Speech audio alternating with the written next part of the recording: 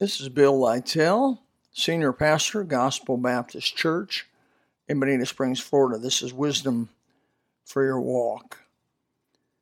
I'm 68 years old. I got right with God at 18 years old through a series of about a year when God was pressing hard on me. Gave my life to preach, do whatever He wanted me to do at 18. Went to school, been through lots of different things, pastored here at the Gospel right on 40 years now in Bonita Springs. Let me share with you, and by saying this, I feel like I'm unfit to speak on this subject, but how I learned to pray. How did I learn to pray? Not as though I'm a great prayer warrior, but I do pray, and I have observed in the Bible how to pray. And so I want to share with you, how do you learn to pray? Where do you go? Well, we know in Luke chapter 11, verse 1 through 4, the disciples had the same feeling. They came to Jesus and said, Lord, would you teach us to pray? And so He did. And most of you know what they call the Lord's Prayer, which is really the disciples' prayer, Lord's Prayer to the disciples that He prayed. I often pray that prayer still. I figured it was good enough for the disciples, good enough for me. But how you learn to pray is by reading the Bible and observing in the Bible how people prayed. How did Abraham pray, Genesis 18, when he was negotiating the fate of Sodom and Gomorrah and Lot? How did he pray? Look how he reasoned with God. Look at Jacob, how he prayed when he came to crisis moments in his life. Or David, the sweet psalmist of Israel, how he prayed. So many of those psalms really are songs and prayers to God, how he approached God, called a man after God's own heart. Abraham was called a friend of God. Elijah. How did Elijah pray, that great man of God? Or Elisha, 2 Kings chapter 6, verse 17. How did he approach God? Moses, maybe the key figure of the whole entire Old Testament. How did Moses pray? And he prayed. It wouldn't have been for Moses praying for the children of Israel. They would have been destroyed a few times. It always has been said, if Moses and God had ever gotten on the same page, there never would have been a children of Israel that came out of Egypt. They would have been all destroyed. But he interceded for people. He interceded for the rebellious group of folks who were giving him a lot of trouble. How did he do it? What did he say? How did he come to God? How did he get God's attention? How did he persuade God to listen to him?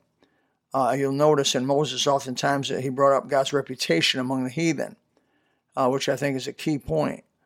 God, your reputation will be damaged if you destroy all these people all over the world knowing what you've done now. And so when you destroy them, they'll think you brought them out here just to destroy them. What kind of God would do that? You can look at the way Jonah prayed. He prayed out of the belly of a whale. How Hannah prayed when she wanted a child in Isaiah 2:1. Or Samuel, or 1 Samuel 2:1 of Hannah. Samuel in Isaiah 8:6. 1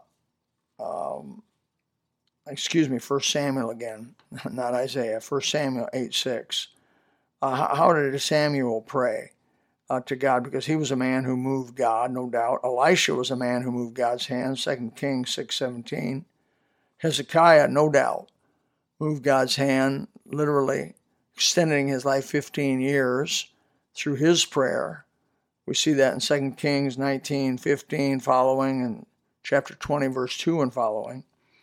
Ezra, man, he was a man that got God's attention, and Ezra 10:1 and following. Job was a man who prayed, Job 42:10 and following, and other places in Job. Man, I couldn't think of anybody more than Daniel. Daniel is a captive of a slave, really, owned by other people. In Daniel chapter 6, verse 10, Daniel chapter 9, verse 4. He prayed and got things from God, and just his methodology. You'll see when you go through these prayers of these people that there's a commonality. There's a commonality among all of this. There's specific steps that they do when they go to God, humbling themselves, mourning, fasting, being serious-minded.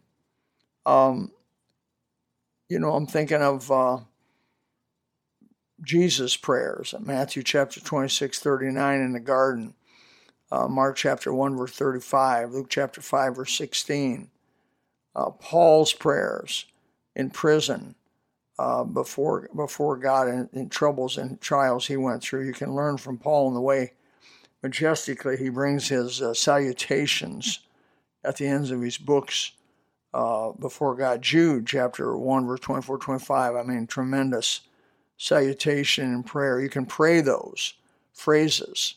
You can pick them phrases up and use them before God. So these are good ways to know.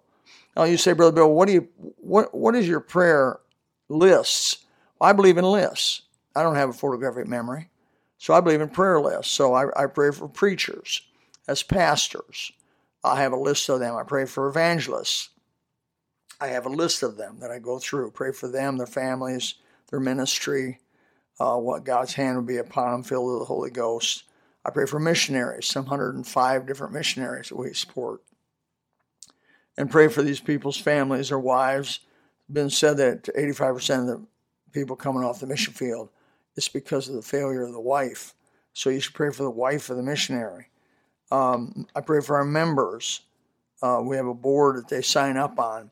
If they want me to pray for them, they sign up on this board. Now, that's a good idea because, if somebody will sign up for a board, it's to read through the Bible board. The benefit to that is I pray for them by name and their families and their children, things like that. I pray for my own family, of course. My family's no better than your family. But I still pray for my family, my kids, grandkids, relatives, in-laws. I pray for lost neighbors. Everywhere I've ever lived, I've tried to get a list of people who live around me and go door to door and get their names and begin to pray for them that Jesus would save them. Some of them have been saved. I've even had the opportunity to baptize a few of my neighbors, which has been a great, great blessing. I think it's commanded in the Bible, I know it is, to pray for government. We should pray for the leadership by name over the top of us, local leaders, state leaders. Possibly you get a list of those, depending on how far and how long. You say, people come to me and say, bro, how do you pray for an hour? What do you pray for? I said, Bill, I began to pray 10 minutes, I'm done. I've said everything I could think of to God. That's because you don't have lists.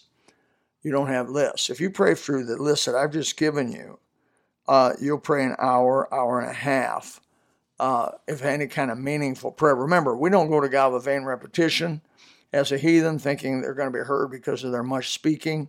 That's not going to work. Of course, you learn that by reading the Bible. So I go back to the beginning. How do you learn to pray? How I learned to pray, reading the Bible. You must get in the Bible. The better you know the book, the better a prayer warrior you are. I hope this can help you some. I hope you share this with everybody you know, every young person, especially as they struggle in these areas. May God bless you. This is Wisdom for Your Walk. Bill Lytell, Gospel Baptist Church, Bonita Springs, Florida. Love you.